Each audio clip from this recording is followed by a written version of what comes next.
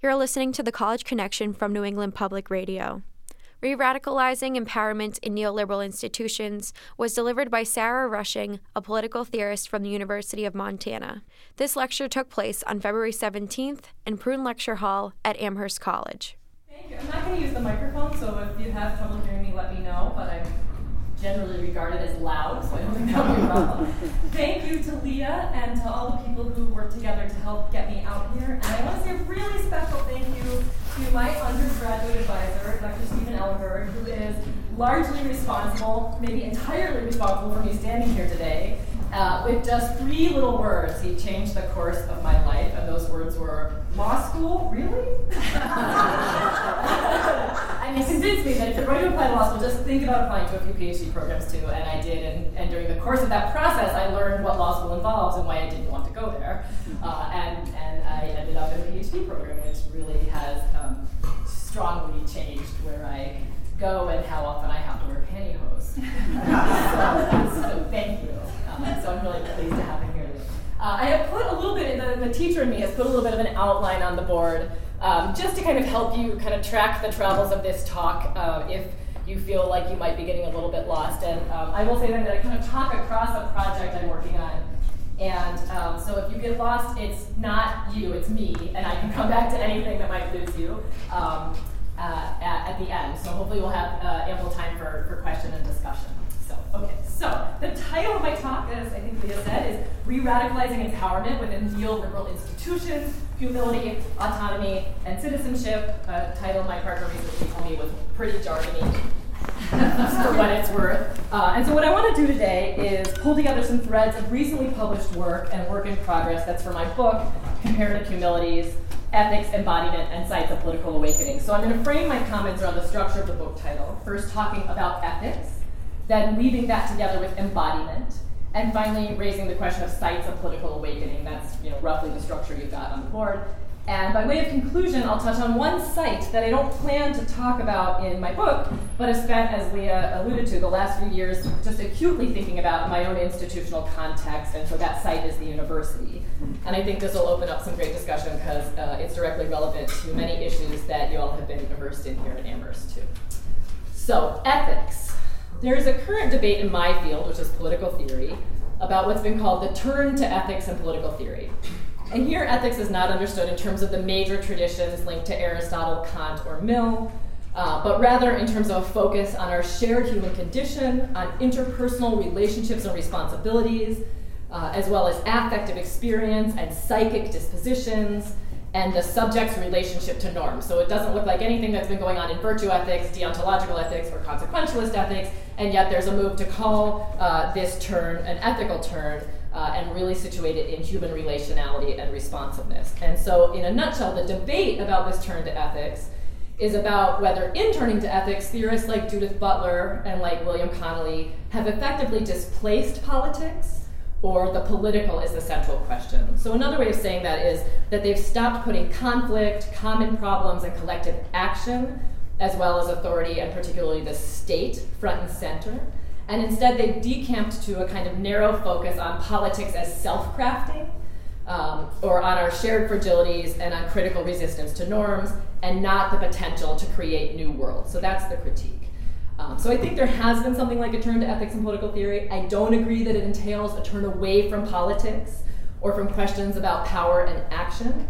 But I'm sympathetic to the critique, and I'm sympathetic to the risk identified in it, particularly when I'm teaching this material to my students, because I see how much they struggle with thinking structurally and thinking systemically and thinking historically. And so they find a certain ease in focusing on subjective experience, on individual moral dispositions, and on interpersonal obligations to each other. And moreover, I see how in an increasingly neoliberalized culture, and I can say more about that as we go, I will say more, and I can say more at the end. I know this is sort of a new concept to some of you, neoliberalism. In an increasingly neoliberalized culture, my students come to take the personal as political, but not in the sense of the old feminist rallying cry. So there's a change there. So the feminist version of the personal is political was about taking those experiences, which had been treated as private and particular because they were about women and not humans, and building consciousness about how widely shared those experiences were, and arguing that they were public issues and that they deserve collective action and collective attention. In neoliberalism, not so much. In neoliberalism, if it can be understood, so here's my sort of like neoliberalism in a nutshell, understood as the logic of free market capitalism extended beyond the domain of economics to permeate traditionally non-economic spheres of human engagement, like the family, the church, the school, the hospital, social services. That's kind of the gist of when people talk about neoliberalism as a rationality, not just an economic system. And within this framework, within this logic, the way the personal gets conceived of as political is that personal responsibility becomes the basic premise of politics. Freedom, not justice and equality, becomes the central value, and a shrinking state with privatized services and deregulated markets is celebrated as enhancing individual freedom. So here, individual choice, not collective solutions, becomes the mark of a functional system. And the person morphs into the rational chooser or the consumer citizen who conducts herself responsibly by analyzing the costs and benefits of a particular individual choice and making good choices so she can build her human capital and compete in an increasingly entrepreneurial landscape. And I quote good choices because if you're a parent, you hear yourself all the time saying, make good choices. And you're like, oh gosh, training you to be little neoliberal consumer citizens, but I also want them to make good choices. So it's complex, right? Okay, so my point here in starting with these two different logics, that of feminism and that of neoliberal capitalism, is to admit that the relationship between the personal and the political can take many forms, and not all of them are emancipatory. Some are actually very depoliticizing and atomizing. So I think those who work at the intersection of ethics and politics, among whom obviously I include myself, need to always be drawing out the way that work on the self in the form of ethical self-cultivation or self-crafting or lived bodily experience or interpersonal ethical encounters, those things that can potentially fail to register as public, are inextricably bound up with systematic questions of power and action. So I think people who work at the intersection of politics and ethics have the burden of always having to show how does ethics relate to politics, how does politics relate to ethics, how are these not two distinct spheres but actually totally interdependent. And so for me, making that relationship between ethics and politics explicit has taken shape as the question of how subjectivity relates to citizenship as a practice. So I'm not interested in citizenship as a legal status, but as a practice, and a practice of imagining and describing and collectively building a better world, as well as critiquing and resisting the failures of the current one. So that's how I think of what citizenship is about. So I want to really defend focusing on ethical experience as important to thinking about politics. And I want to defend it because we all come to politics or to political or politicized spaces from somewhere. If citizenship is a practice, we bring different abilities, desires, and needs to that practice, and to the communities that that practice builds, and the collective action that the practice of citizenship informs. So I guess one way of thinking about the work I'm doing right now, which is kind of encapsulated in this interesting outline on the board, is in terms of what I would provisionally call the implicit citizenship training we get in navigating certain contemporary neoliberal institutions. Sites that are not traditionally recognized as political spaces, but within which our subjectivity as agents cannot help but be formed, whether our subjectivity is formed as people who are effective, or those who are merely compliant, or those who feel impotent. And I'll come back in a few minutes to the sites I'm currently interested in, particularly within healthcare, but also education. So in my current project, there are two main ethical dispositions that anchor my analysis: humility and autonomy. And I know some of you have gotten to actually read some stuff I've written about this, and so some of this might be a little bit familiar. So I'm going to kind of nutshell it, but again, please push me to go deeper after if I don't capture what you're interested in. So my broad conceptual claim is this: our inherited concepts of humility and autonomy are lacking, and they need to be revitalized for contemporary democratic life. That's my big claim. So the dominant Western conception of humility comes to us from the Christian tradition, where it entails a degree of self-abnegation and obedience to a higher power, or an acceptance that there but for God go I, or I'm nothing without the Lord. And in my project, I'm less concerned about whether that's the real or true conception of Christian humility, because obviously in the Christian tradition there's quite a lot of variation. I'm more interested in how Christian humility has been delivered to us through modern political thought. So my article that I think some of you were daring enough to wade through, Comparative Humilities, has about 2 full pages of footnotes tracking humility's travels doctrinally through Christianity from 360 to 1660. And that is not territory I'm terribly comfortable in, but I felt the need to document some of that life. The territory I'm much more comfortable in is the path that traveled through Machiavelli, Spinoza, Hume, Mill, Nietzsche, among others, where it got characterized, or some people would say caricatured, as a disposition described, for example, by Hume as a monkish virtue, by Mill as a cramped and dwarfed virtue, a disposition that clouded our judgment, or what Nietzsche calls an ascetic, a life-denying ideal. So that's how we, in Western political thought, have inherited humility from Christianity through modern political thought. And that's not a very attractive concept, if I do say so myself. So that's part of my critique. The dominant Western conception of autonomy comes to us from Kant and liberalism, though with vestiges of Greek self-mastery, and it connotes something like sovereignty over the self, and this is typically a masculine individual self, or man, as Hobbes described him, having sprung fully formed from the earth like a mushroom. That is the concept of man there. And here the focus is on a freedom established in not obeying, but in giving the law or governing myself. So why do I think these concepts are lacking? First of all, because they're both in some sense at odds with the foundational commitment of democratic life, which is collective self-determination. Second, because in these inherited forms, humility and autonomy are at odds with each other. And I think that democratic citizens actually need both humility and autonomy, and particularly as these dispositions are interwoven. And by interwoven, I mean interdependent. So as I put it in the chapter I have written already on humility, autonomy, and birth as a site of politics, and now I'm going to quote myself, quote, humility needs autonomy, a realm of freedom we can identify and pursue despite never being truly independent.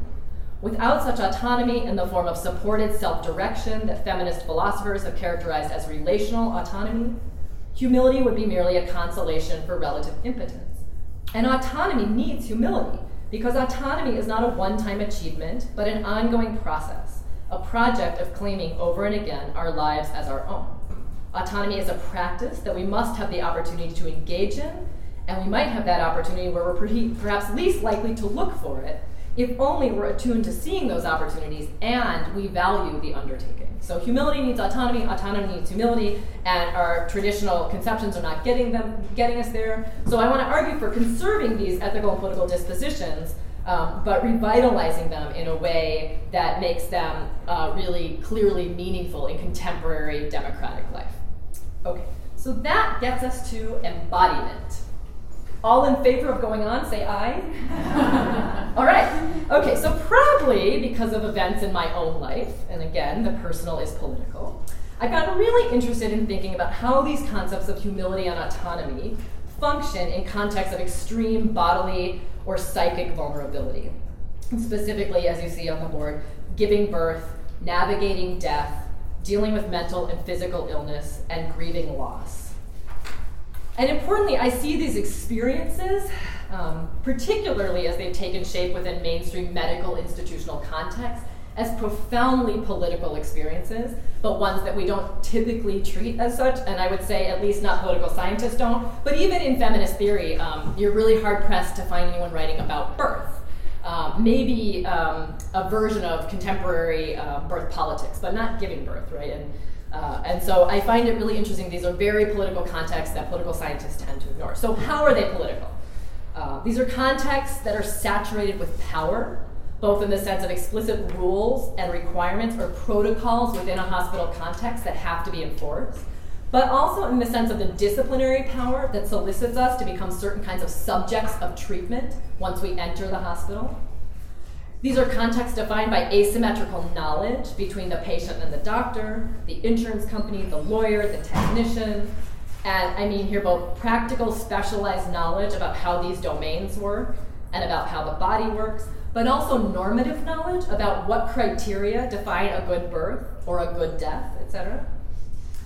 These are contexts that involve high-stakes decision-making, questions of the just distribution of resources, questions of accountability, as well as questions of agency and the effects of structural inequality, particularly regarding race, class, gender, and sexuality. And these are contexts we should recognize as sites of contestation over conflict, meaning, and values. So these are deeply political contexts, and often you only know that when you cross a line, for example, with a doctor, when you ask one too many questions, when you doubt the framework, suddenly you realize you're a bad subject, and the politics becomes very explicit. Often the politics is implicit, but sometimes it becomes very explicit. These are deeply political contexts. And then also these are contexts that, given the contemporary risk control and efficiency maximizing framework so acute within neoliberal rationality, have taken on an intensely managerial, blame mitigating, metric or outcome obsessed approach where attention to process, the process of giving birth, the process of dying, is treated as a quaint luxury of the few, usually the rich. Finally, though medical institutional contexts are increasingly technocratic and administrative, they are also permeated by what is treated as an empowering discourse of choice and control. These are non-democratic contexts, but ones that champion a certain notion of participation that shapes up under this term choice and control. So probably like many of you, the very words choice and control fill me with a deep sense of comfort. I want choice and control, and so that sounds like something really desirable. And when I read about patient protections that are put in place, so the Patient Self-Determination Act, requirements of informed consent, emphasis on advance directives, this of course sounds to me like progress. And it is. It's sort of better than the alternative, right? Codifying some notion of patient rights and the ideal of a cooperative, more egalitarian relationship between doctors and patients is a good thing.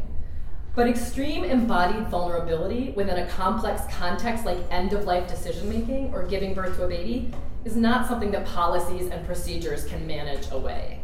So the recognition of the need to shift from an institutional ethos of beneficent paternalism to an ethos of patient self-determination is good, but it's much more complex than simply replacing an old, flawed framework with a new, empowering one. And let me take a step back and define these terms for a second. So beneficent paternalism, which is sort of the age-old medical framework where good doctors decide on and do what their authoritative knowledge tells them is best for the patient, and good patients are trusting, humbled before the medical expert, and passively treated. And then the patient self-determination, or the autonomy framework as it's called, where good doctors provide the patient with information and then respect their autonomy by leaving them to decide for themselves. And the good patient chooses freely, but only from the menu of already approved options, and willingly takes responsibility for the outcomes of those decisions. So those are these two sort of dominant medical frameworks, and at least one discourse says we've moved away from that old bad one and toward the new good one. But there are a couple issues I want to draw your attention to here. First, it's important to think about how humility and autonomy are understood and function in these different approaches. So I'm going to offer one example here from a particular focus in my project on death.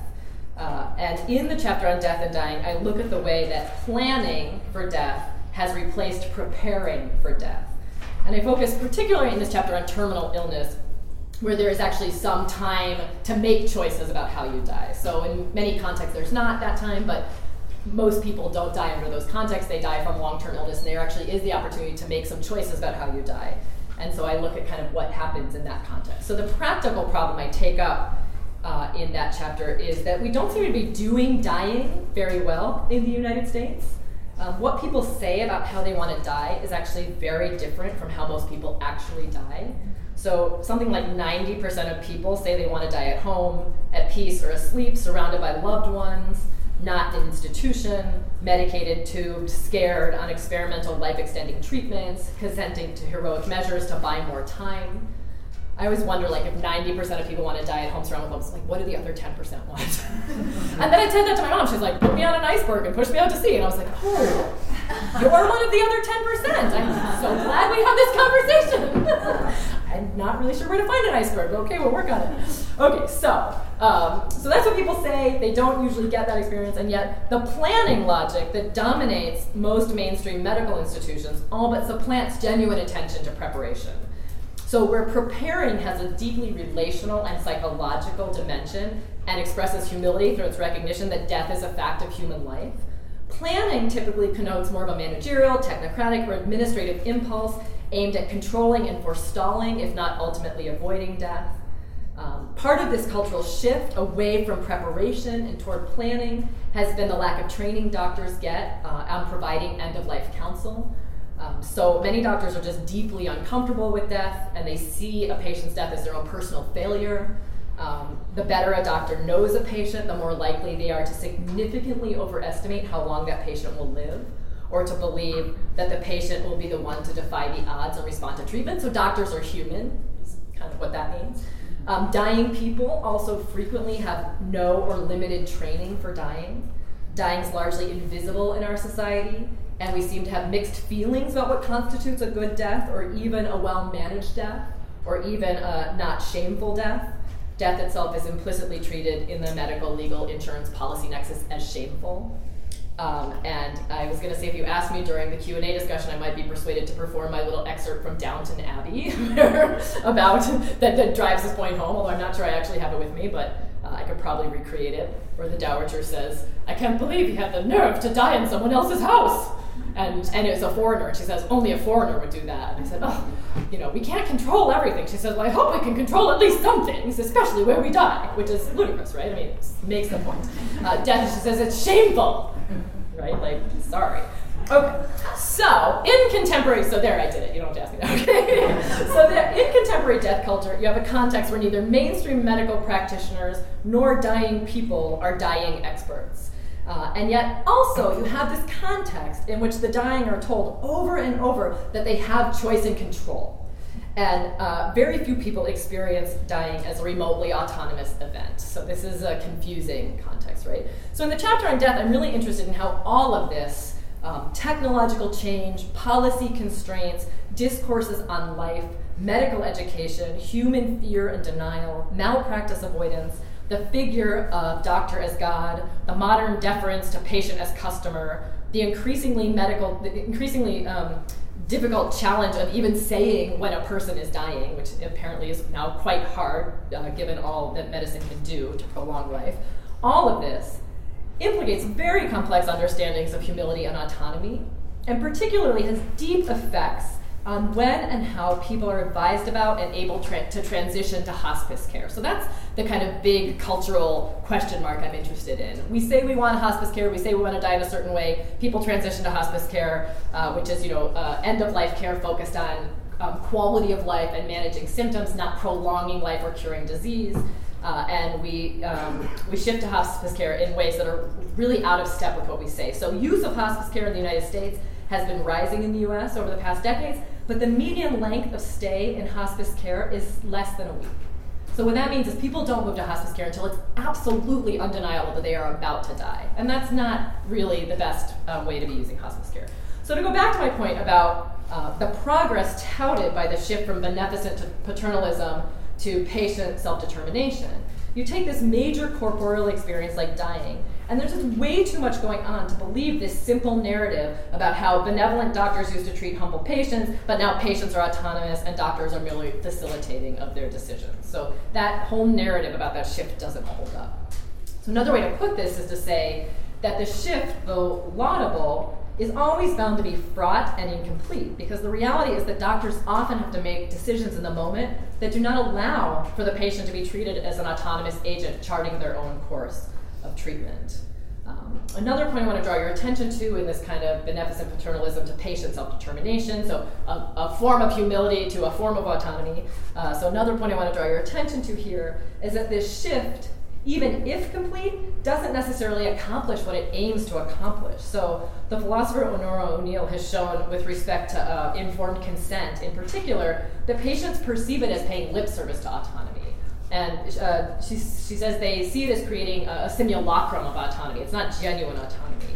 And at least one study has shown that as the discourse and practice of informed consent has gone up, trust in doctors goes down. So that is completely the opposite of what's intended. And if that's going on, then all this sort of talking about patient autonomy isn't doing what it's supposed to do. Finally, beneficent paternalism and self-determination are actually not mutually exclusive, and they can converge as a fascinating and troubling logic. Recently, in their book, Disciplining the Poor, Sanford Strom, Joe Sauce, and Richard Fording have painted a really stark picture of what they call neoliberal paternalism, as it functions, in their case, in poverty governance. And what they make clear is how the autonomous chooser, habituated to market rationality, can be shaped and put to use so that one very effectively learns how to freely conduct oneself in ways that are compatible with and fortify the needs of institutions. And I think this holds true really clearly in healthcare as well. Our freedom can be a way to mobilize us into conducting ourselves responsibly, right?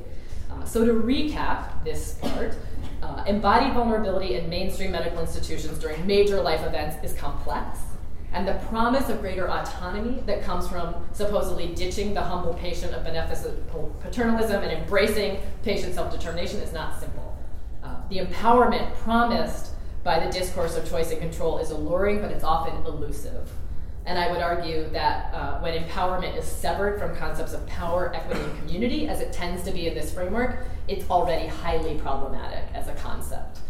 So broadly, I'm interested in how the forces at work in these moments of extreme bodily and psychic vulnerability inform our subjectivity and thus experiences through which we learn lessons that have implications for our life as citizens, right? So again, this link between what happens in the labor and delivery room and how we then conceive of ourselves as citizens.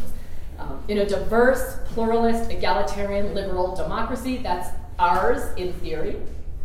Diverse, pluralist, liberal, egalitarian democracy. What we need to flourish, I would argue, are conditions for citizenship, including traits of citizenship.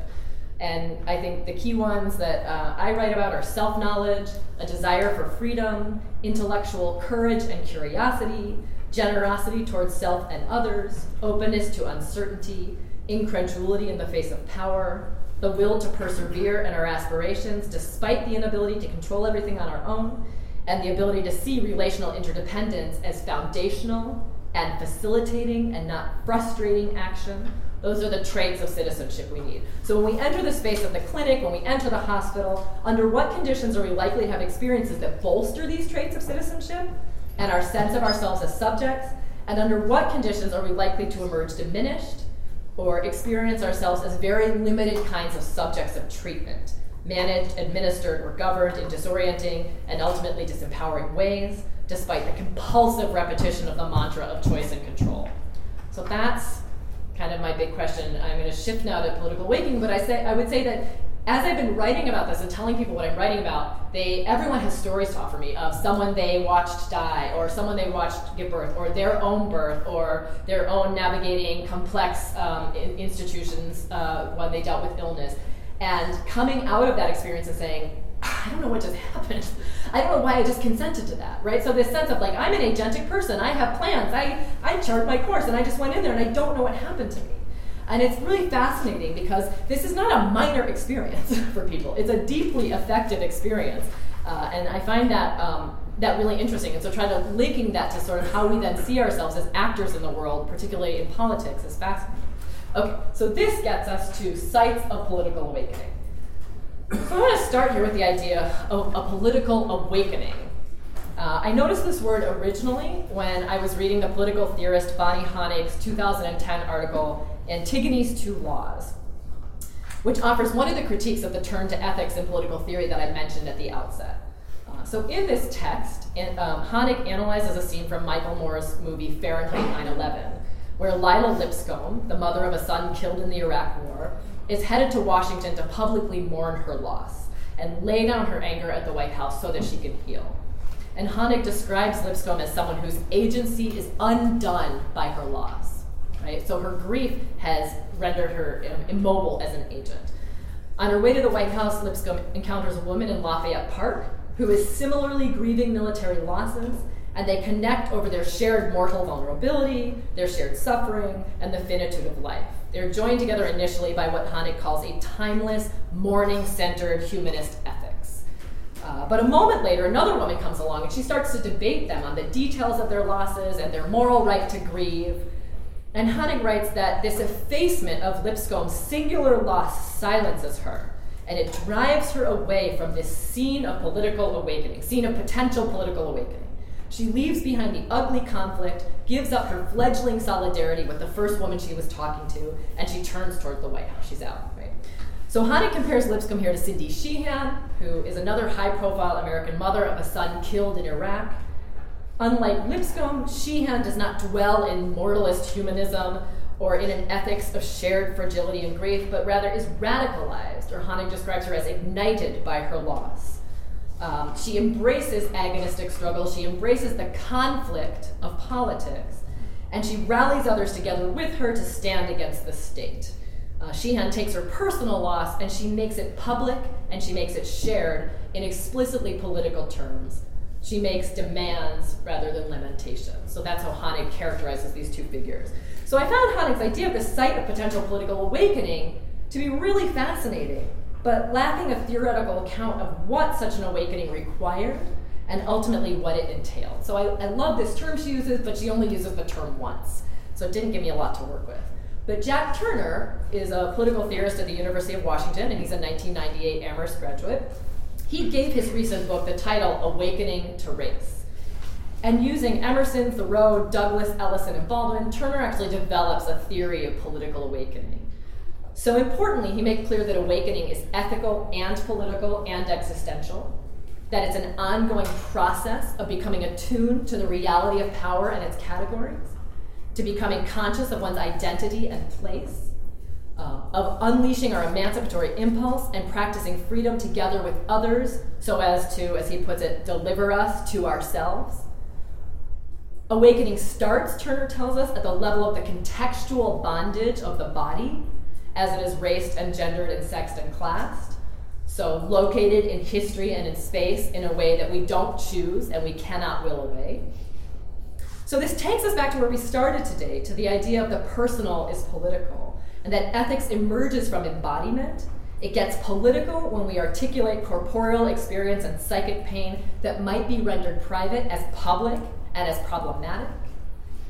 Neoliberal institutions are very adept at refiguring the person as the individual, the political as the aggregate individual choice of rational actors, and empowerment as competitive advantage that comes with conducting oneself well according to a system's logic.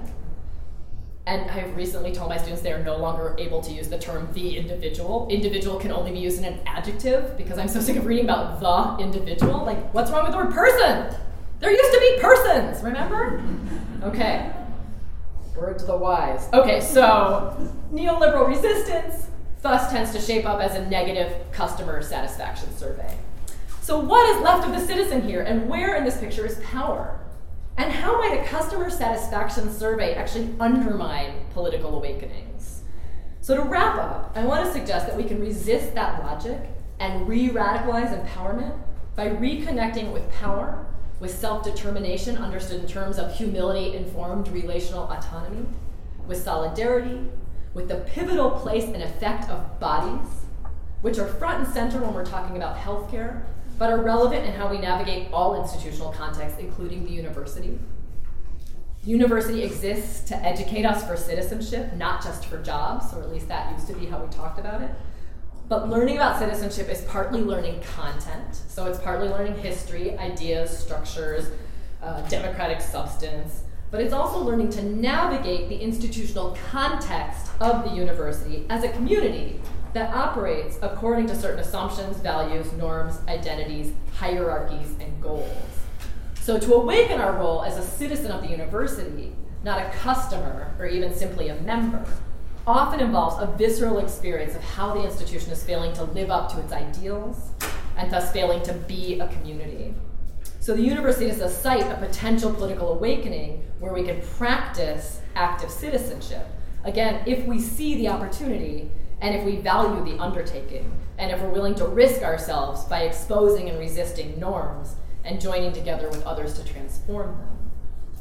In Democracy Incorporated, the recently deceased and beloved political theorist Sheldon Wolin lays out how democratic activism is, quote, typically triggered by felt grievances, not initially by a yearning for participation.